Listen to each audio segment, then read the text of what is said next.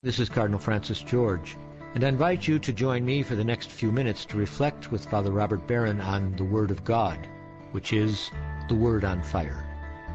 Father Barron will challenge us to open our hearts to the Word on Fire, which is God's word of love for each of us. If our hearts are open, the Lord can change and transform us so that we might speak with love about the one who is love. The Archdiocese of Chicago, through the generosity of Sacred Heart Parish in Winnetka, now presents the Word on Fire. Peace be with you. Friends, today we celebrate with the whole church this great feast of the presentation of the Lord. A few days after his birth, Jesus, in accord with Jewish law, is brought to the temple for his circumcision and his presentation, his whole life now offered to God by Mary and Joseph. The Feast of the Presentation is a very churchy feast. What I mean is, it's a feast that emphasizes church, liturgy, ritual. The readings reflect it.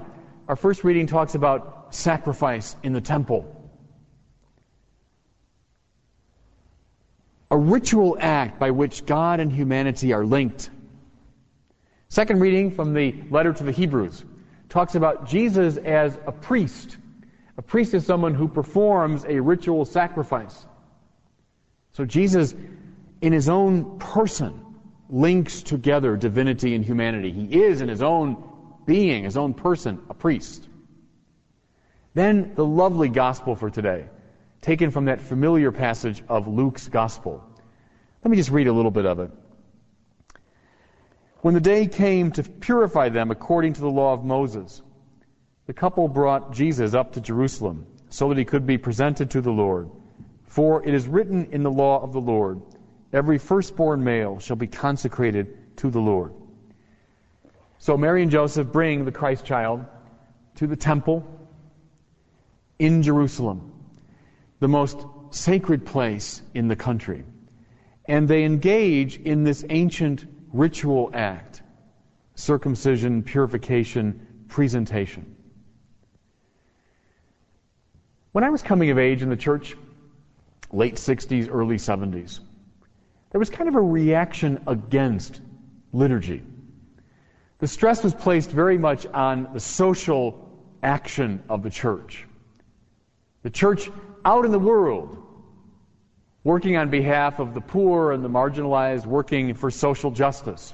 Getting out of the church was the value. And there was, consequently, a tendency to underplay or devalue the liturgical, the ritual, the churchy side of things. In fact, people that loved to spend time in church, well, they were kind of poo-pooed a bit, looked down upon. Here's something interesting. There's a revival going on right now. There's a book called The New Faithful. I recommend you read it. It's about 20-something and 30-something Catholics, young Catholics. Actually, not just about Catholics, but Christians across the board.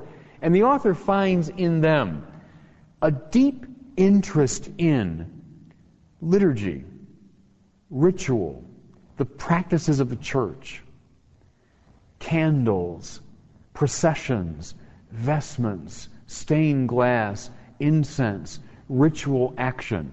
Younger Christians and younger Catholics are very interested again in this liturgical dimension of the church's life. You know what comes to my mind again from this beautiful reading? Luke makes mention of Anna the prophetess and of Simeon the prophet. Two people, he says, who spent almost their whole day in the temple.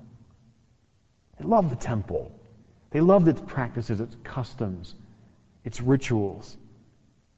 So these young people today are drawn back to the church. When I was a kid, about 5 or 6, my grandmother took me to St. Gertrude's Church. Those who are hearing these words in the Chicago area might know St. Gertrude's Church. It's a great Gothic-style church on the north side of the city. It's full of stained glass, and with that kind of lovely mystical darkness. My grandmother took me when I was about 5 or 6. She was the sacristan of St. Gertrude's for about 50 years, starting when she was a young woman, maybe in her 30s, and she was sacristan well into her late 80s. My grandmother took me around, and she showed me all the windows and all the qualities and peculiarities of this church. Showed me the altar, the pews, the altar rail. She even took me behind the scenes, behind the altar, to see the far side of the tabernacle. And to this day, now 35 years later, I still remember vividly that tour of the church. My grandmother was a bit like Anna in this story. Someone that loved the church, ritual, liturgy. She'd love to spend her whole day there if she could. Now, what's the importance of all of this business? Why do the readings emphasize it? Why this feast day? Why am I putting such stress on the liturgical life of the church? Especially in light of the need for social justice, to get out into the world. Let me just say two things about it. Love and justice. Liturgy, I think, is about love and it's about justice. First, love. When a young man is falling in love with a young woman, is he likely to walk up to her in a very prosaic, ordinary way and say, "I love you"? No. When a young man is falling in love with a young woman, he tends to do odd and extravagant things. He might send her flowers for a week. He might write a love poem to her, even if he's a pretty lousy poet. He might, if he's really extravagant, stand outside her window and sing her a song. People in love do exaggerated, extravagant things to express their love. Because, we all know this, as love begins to bubble up in you, it goes beyond what ordinary language and gesture can express. It bubbles over into the artistic and the poetic and the extravagant. What's the liturgy? It's an expression of love. Our love for God is so intense, so elemental, so powerful, that it comes up through us and it bubbles over into this extravagant speech of stained glass windows and incense, poetic language, gesture. When I walk in to celebrate the Mass, I vest myself in this colorful and beautiful robe. I walk in a procession up the aisle surrounded by singing. I bow. All these gestures are gestures of love. People in love do strange and extravagant things. And so the church expresses its love this way. Second focus for understanding the liturgy, I think, is the word justice. And it might surprise you a bit to associate justice with the liturgy, but St. Thomas Aquinas said this: the liturgy is the act by which we render to God what is due to God. That's what justice is. I'm in a just relationship with you when I've rendered to you all that I owe you. Christians, what do we owe God?